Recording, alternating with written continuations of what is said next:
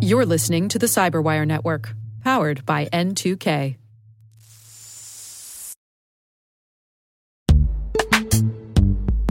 This episode is brought to you by Palo Alto Networks, the leader in cybersecurity.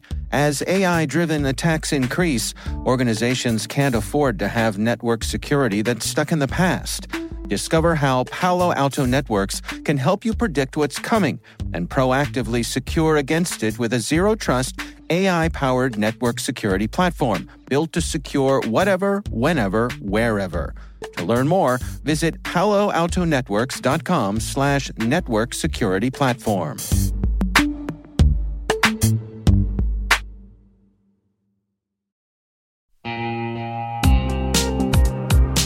When it comes to ensuring your company has top-notch security practices, things can get complicated and time-consuming fast. Now you can assess risk, secure the trust of your customers, and automate compliance for SOC 2, ISO 27001, HIPAA, and more with a single platform, Vanta. Vanta's leading trust management platform helps you continuously monitor compliance alongside reporting and tracking risk. Plus, save time by completing security questionnaires with Vanta AI. Learn why thousands of global companies use Vanta to automate evidence collection, unify risk management, and streamline security reviews. Watch Vanta's on-demand demo at vanta.com/cyber. That's VANTA.com/cyber.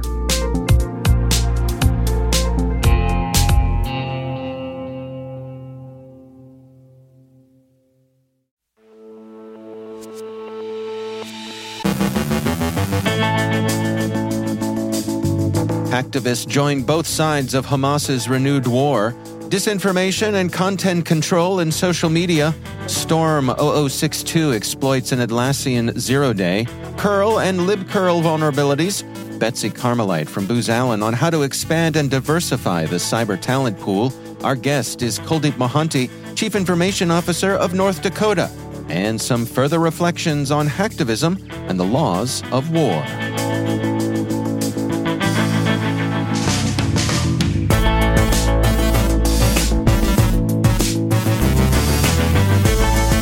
I'm Dave Bittner with your Cyberwire Intel briefing for Thursday, October 12th, 2023.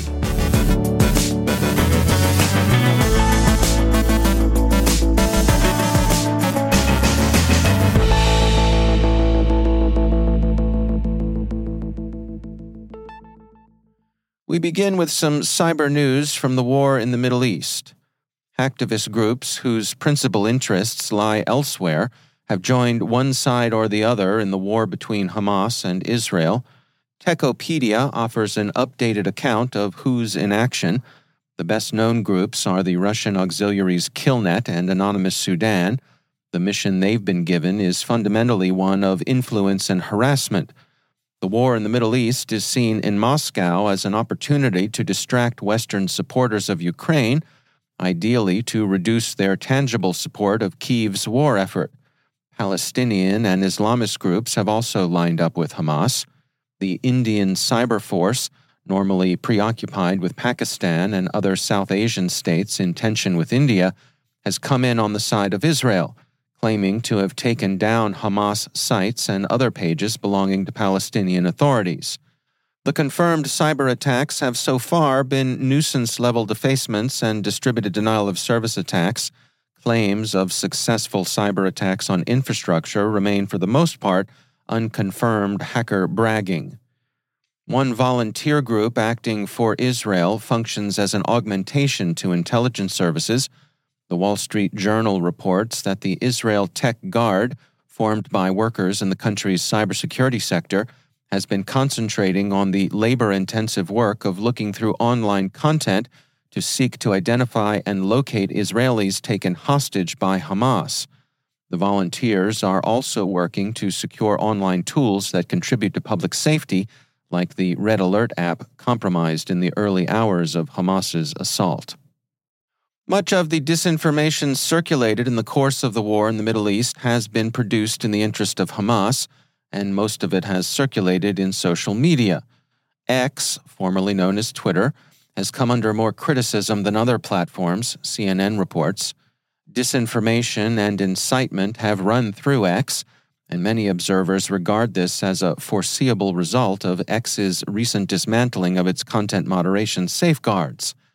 X does retain what Wired characterizes as a remnant of Twitter's trust and safety team, and that remaining team says it's working to reduce the amount of demonstrable misinformation in circulation on X. They've struggled to do so, and a great deal of obvious disinformation continues to emanate from X premium accounts. European Commissioner Thierry Breton wrote to X to warn the platform that its failure in this respect may constitute violations of the European Union's Digital Services Act.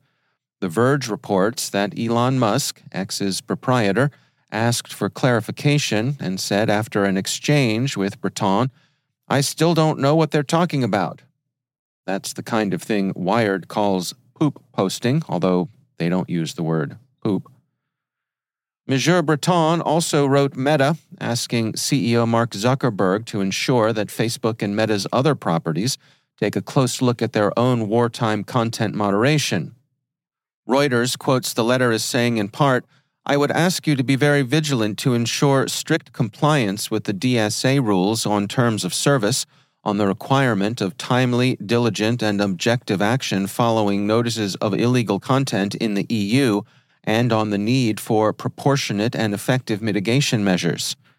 Meta told CNBC, "After the terrorist attacks by Hamas on Israel on Saturday, we quickly established a special operations center staffed with experts, including fluent Hebrew and Arabic speakers, to closely monitor and respond to this rapidly evolving situation. Our teams are working around the clock to keep our platform safe, take action on content that violates our policies or local law, and coordinate with third-party fact-checkers in the region to limit the spread of misinformation. We'll continue this work as the conflict unfolds." Meta's practices with respect to content moderation have concentrated with, it should be said, some commendable diligence, intelligence, and good effect on exposing coordinated inauthenticity. That's had a positive effect in unmasking and quieting state-run disinformation channels. Whether it will work as well against the individual hot wars like the one now being waged in the Middle East remains to be seen. Earlier Facebook experience with inter-ethnic violence in South Asia suggest that Meta will probably have to increase fact-checking and direct content moderation. In other news, Microsoft warns that the nation-state threat actor Storm 0062 has been exploiting a broken access control vulnerability affecting Atlassian's Confluence data center and server products since September 14th. Security Week reports that the threat actor is conducting cyberespionage for China's Ministry of State Security. It's a well-prepared campaign designed to compromise and exploit a software supply chain. As usual, apply updates according to vendor instructions. In full disclosure, we note that Microsoft is a CyberWire partner. The latest version of the Linux curl project has been released, fixing two vulnerabilities affecting the curl tool and the libcurl library. One of the flaws is a heap-based buffer overflow vulnerability that could lead to remote code execution. Cyberscoop notes that the severity of the flaw may have been overhyped before its release, since the vulnerability can only be exploited under very specific circumstances. Nevertheless, the vulnerability merits attention. Johannes Ulrich, Dean of Research at the SANS Technology Institute, noted, "This is only a valid exploit if you take unvalidated data and create an HTTP request via a SOX5 proxy to a host name created from the unvalidated data. My recommendation is to upgrade without haste. I rate the probability of this happening in actual code as very low. If you accept data, not validate it, and just blindly pass it to libraries like curl, you will likely have other problems that are easier to exploit." So, there's no need for panic, but the vulnerabilities are just some of those things that will require attention. OODA Loop takes a look at an essay by officials of the International Committee of the Red Cross titled 8 Rules for Civilian Hackers During War and 4 obligations for states to restrain them. The essay proposes extensions of international humanitarian law to wartime hacktivism, and OODA Loop thinks the recommendations may have amounted to too little and arrived too late. The author, Emilio Isayo, sees several reasons why a commendable attempt to civilize hacktivist conduct will fall short of expectations. First, it's a purely voluntary ethical code. Second, the notorious difficulty of attribution of cyber activity will make it difficult to hold hacktivists to any code, voluntary or not.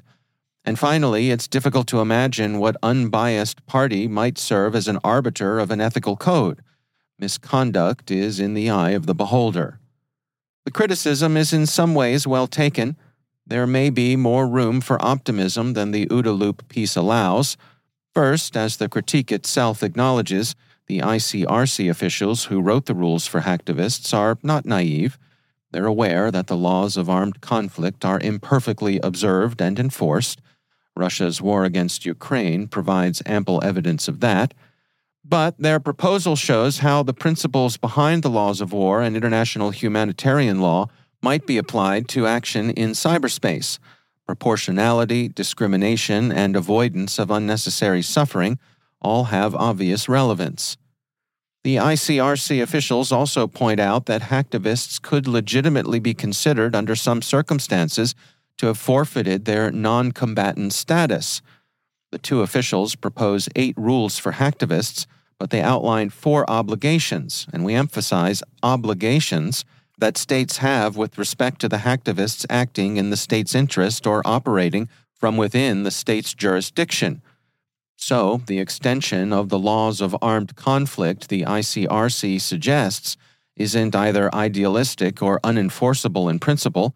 International law evolves with war itself.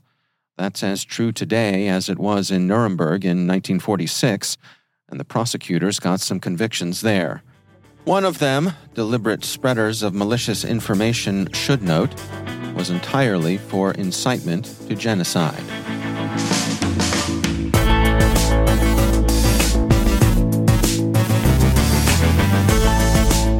Coming up after the break, Betsy Carmelite from Booz Allen on how to expand and diversify the cyber talent pool.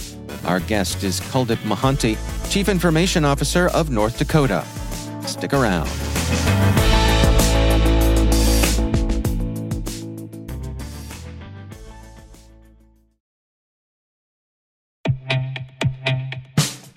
In the complex world of enterprise identity, securing legacy web apps at scale can be daunting.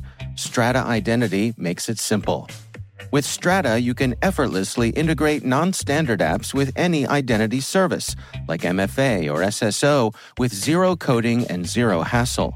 Designed by identity architects for identity architects, Strata works with every vendor, standard, and app architecture.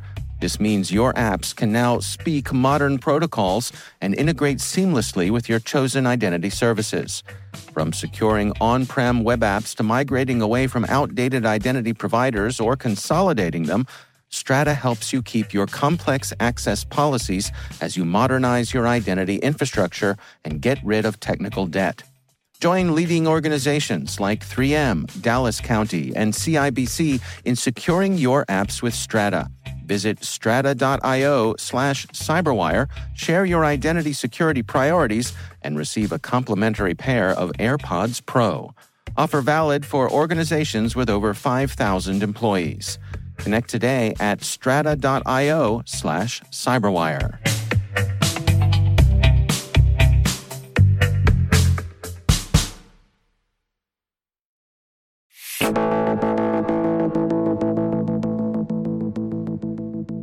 I recently had the privilege of being a guest and speaker at CyberCon 2023, a cybersecurity conference hosted at Bismarck State College in North Dakota. Before the trip, I had heard that North Dakota had adopted an innovative whole-of-state approach to cyber. To learn more about that, I sat down with Kuldip Mohanty, Chief Information Officer for the state of North Dakota. Security is a role that we in the state believe that it has to have a whole of state or whole of government approach. And the reason for that being This is a responsibility from the state government that we need to own, discharge the duties that it takes to deliver that robust approach. Then the posture that is required to do threat hunting or remediation of vulnerabilities or preparing that detection response approach from a whole of state allows us to be consistent across all agencies should there be a situation that we have to deal with in future. With our centralized organization, it also allows us to have one central IT capability, and security has to be a central capability because security is everyone's job. We got to enable that education, training across the board, and that's kind of the whole of state security approach where we're starting with education, empowerment, understanding, and the deployment in a centralized way that allows us to know the threat hunting and the threat detection and then provide the response and remediation plans as and when it shows up. What are the practical implications of that? I mean, when we look at North Dakota as a state, you have pockets of sort of centralized population, but then there's a lot of folks dispersed over a wide area. What does that mean for you in your responsibilities to protect them? Yeah, if you think about, the composition of our state is very rural in nature. With rural, it comes with a lot of understanding or lack thereof in terms of what internet connectivity means, how easy it is to get framed in phishing attempts or ransomware attacks or what have you from a data loss perspective. And many of our rural communities do not have the ability to even jump in and understand what security threat is. So with that whole of state approach, we have been good at developing the education, developing that broadband connectivity to allow people to connect to internet, but also having our StageNet infrastructure, which brings everything together, having the threat hunting at the place where everybody connects through, allows us to be more responsive. Whereas let's not just leave that responsibility back to the citizens. We have a responsibility for the state, and how do we discharge that in a more meaningful way? Yeah, I mean, here at the conference, the presentation that you gave, I was impressed with some of the stats that you shared about how far ahead North Dakota is when it comes to connectivity, to not just connecting people, but making sure that it's meaningful, that they have the speeds that they need to participate in today's community. I'm curious, are there things that are specific to North Dakota that present specific challenges? And are there things that are specific to North Dakota that also provide certain opportunities for someone in your position? Great question, Dave. I mean, the way I would address that is because we're rural in nature, the challenges are more about it doesn't impact them so they don't care or they shouldn't care, right? Knowing that dynamic, how do we get in front of it? So being small and being very dispersed, it also is nimble for us too. We can move mountains pretty quickly. Because of our density in certain larger metro areas, such as Bismarck or Fargo or Grand Forks, there are a lot of smaller communities. And knowing the fact that getting that outreach out there to smaller communities, starting to educate folks around what cyber can mean and the events like CyberCon or Cyber Madness that we do for high school students, to bring that early awareness on cybersecurity and its importance and how it impacts everybody's life. Because that kid that comes to Cyber Madness competition goes and talks to the community or talks to the parents, and then word spreads. So creating that, angels of information sharing through these high school kids and elementary school kids, that allows us to improve that, and the nimbleness comes to the process. Other thing is, our PK20W initiative is really geared towards driving cybersecurity and computer science education. Now, you cannot graduate out of high school unless you have cybersecurity and computer science as two required course curricula in your high school process. And that's something I don't know how many states do it today, but that's where we're trying to push it from grassroots, not just a matter of talking about what is the art of possible from a whole of state, but also change that momentum all the way to the communities so it becomes a sustained effort and continues to keep us ahead of the curve. I really think that's worth highlighting in that whole of state means that you are reaching kids through their whole educational journey. And that has to really yield good payoffs for this next generation of citizens who are coming up. Absolutely. And if you think about the projection of jobs, today, as I mentioned earlier today, There are 71, 73 million jobs are going to be displaced, but there are 130 million jobs getting created. So how are you preparing the next generation of talent to be prepared to face the marketplace that they're walking into? Would the job be same as to what we are doing today? Likely not. There's a lot of automation, a lot of artificial intelligence, generative AI, which is going to take the mundane work out, which means you're more available to do more higher value add work. And how are we training them to prepare for the next generation? And that's the call to action for many of the leaders to really think about what else can we be doing at a state IT level to enable that education, allow people to see the art of possible, and also in the same vein, elevate and educate people to come on the journey and not show a hand up saying, okay, I'm not willing to go there because I don't know what to expect out of AI. The unknown is more scary than making it known. And our job is to make that unknown more of a known entity, whereby there's a lot more willingness than a lot of refusal. What are your aspirations? I mean, as you look towards the future, you've accomplished a lot, but I'm sure just in knowing you the brief amount of time I've known you, I think you want to accomplish more before your time here is done. What are some of the things that are on your list? The way I would start with the answer, Dave, here is it's about citizens. It's about businesses that transact in the state. How do we provide government services and bring that consumerization philosophy back into public sector? We all as consumers in our personal lives are used to certain kind of experiences, certain kind of behaviors that we see around us. Why can't we expect that from government? Why does government have to be so complex? Why do we have to go and live on a paper-based environment? And those are the things, I think those are areas that we all can aspire to. It's not going to be a sprint, it's going to be a marathon. But if we have the right focus, right mindset, and the right talent, which happens to be the key to unlocking a lot of the future success, and an ecosystem of partners who are willing to come together to make that journey happen, nothing is impossible. That's Kuldip Mohanty, Chief Information Officer for the state of North Dakota. Our thanks to him and all of the organizers of CyberCon, especially Conference Chair Troy Walker, for inviting us and being so welcoming. We'll be sharing more from that conference in the coming days.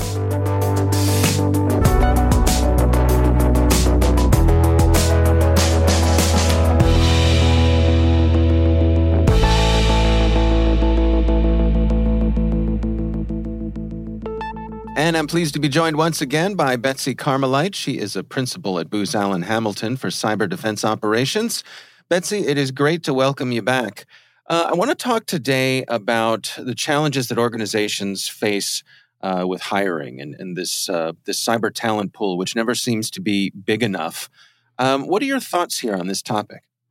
Just such an important topic to address short-term, immediate, long-term cyber workforce needs. So filling these hundreds of thousands of cyber job vacancies across our nation is a national security imperative.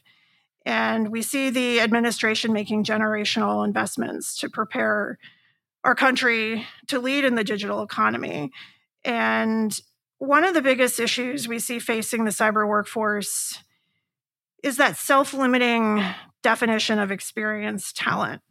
And we need to increase the points of entries and expand our own surface area for talent discovery so that we're not putting such a boundary on the 4-year degree program is essential and critical. That's just one entry point into a cyber career.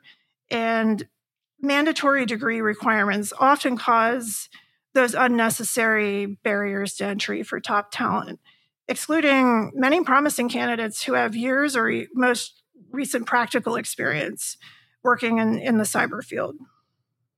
You know, I hear so many people express their frustration at this, that the job listings are unrealistic, or you need to have 5 years of experience in a technology that's only been around for 3. Those sorts of things that but that people are getting eliminated by automated systems. How do folks short circuit that so they get seen by the people who are doing the hiring? Okay, so we saw some research from Handshake that found that rather solely focusing on a candidate's formal education or those requirements that you just mentioned, Dave, focusing on skills tripled the number of qualified veteran tech candidates and resulted in a significant increase in female and Black candidates. So just using that as an example. So I think we're seeing one of the strengths of this strategy is really looking at this skills-based assessment and looking at hiring to skill rather than a formal education. And skills assessments can allow organizations to look beyond candidate resumes, interviews, and potential biases to measure actual real-world skills. And I think it's really important to focus on looking at the predictability for strong performance. What is the potential that the candidate has and the aptitude for these jobs? To your point, and I do a lot of hiring as well. I may not get that 100% resume or have that interview where the candidate hits every single need in my vacancy, but I'm looking for that potential for challenging the biases, for groupthink, for hiring for candidates of many educational backgrounds, where we can see that promise and that potential come through in the future and open the door for that chance. Is part of this making sure that the organization has the resources to train these people to the position? As you say, someone might not come in perfect, fully baked, but that's okay because we can train them up and get them up to speed in a decent amount of time. Yeah, and that's where really upskilling and understanding what sort of path we can put somebody on. So a couple things there. Like we can see the validity, and the strategy emphasizes this in a community college degree, two-year degrees, apprenticeships, rotations throughout an organization to gain exposure to different disciplines in cybersecurity, and then access to certificate courses. Now we know certificate courses, aren't the be all to end all, but it does put candidates and existing employees in an upskilling situation where they're exposed to new things, which could then lead to, I'd like to veer off into this field because it was really interesting and attractive to me when I took that course. So it can be that spark as well. What about going outside of the strict, cybersecurity field itself? I remember I spoke to someone once who said that he liked to pursue jazz musicians because as jazz musicians, they are skilled at collaboration and at solving problems in real time. And that mindset, when applied to cybersecurity, he found was quite successful. I mean, that's an interesting case, but is that the type of thinking that we should be applying here? Yeah, I know we've talked previously in other segments, just where are the angles for problem solving in various education disciplines. I interviewed and hired somebody in the last year who spoke just passionately about how they were part of tech crew in theater, and they learned how to operate all the circuit boards and the lighting. And they knew nothing about that as a senior in high school or something like that.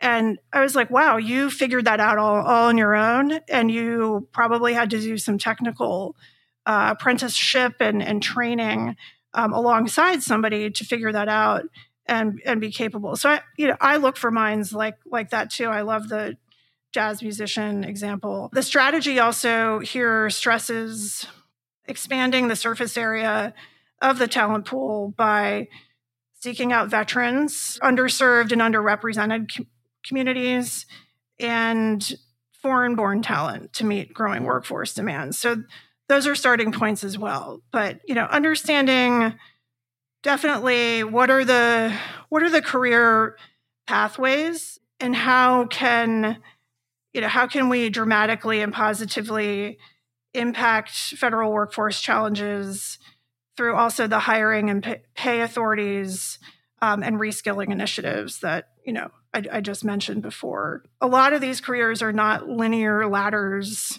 that we saw in earlier decades.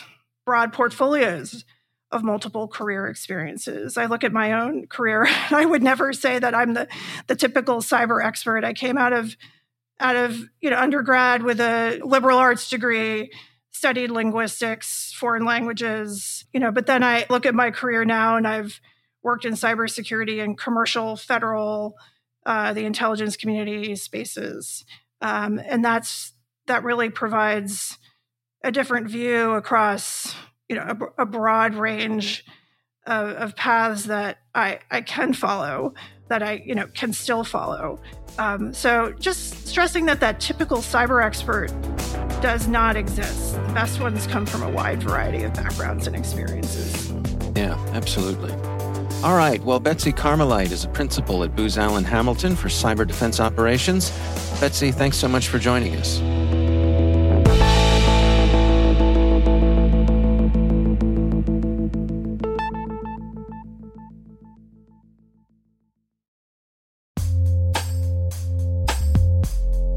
With over 8,000 threat hunters analyzing over 65 trillion signals daily, Microsoft works tirelessly with the federal government to keep our nation's data secure. This 30-plus year partnership is driving mission innovation that is secure by design. Whether optimizing your existing defenses or tackling advanced threats with AI, Microsoft gives you the intelligence and the automation you need to defend at mission scale. Let's work together to stay ahead of emerging threats and secure your mission anywhere. Learn more at aka.ms/fedcyber. That's aka.ms/fedcyber.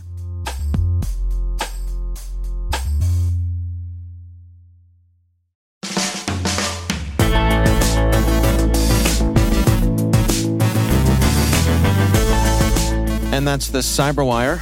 For links to all of today's stories, check out our daily briefing at thecyberwire.com. We'd love to know what you think of this podcast. You can email us at cyberwire@n2k.com. Your feedback helps us ensure we're delivering the information and insights that help keep you a step ahead in the rapidly changing world of cybersecurity. Your feedback helps us ensure we're delivering the information and insights that help keep you a step ahead in the rapidly changing world of cybersecurity. We're privileged that N2K and podcasts like the Cyberwire are part of the daily intelligence routine of many of the most influential leaders and operators in the public and private sector, as well as the critical security teams supporting the Fortune 500 and many of the world's preeminent intelligence and law enforcement agencies. N2K Strategic Workforce Intelligence optimizes the value of your biggest investment, your people. We make you smarter about your team while making your team smarter. Learn more at n2k.com. This episode was produced by Liz Irvin and senior producer Jennifer Iben. Our mixer is Trey Hester with original music by Elliot Peltzman. The show was written by our editorial staff. Our executive editor is Peter Kilpie, and I'm Dave Bittner. Thanks for listening. We'll see you back here tomorrow.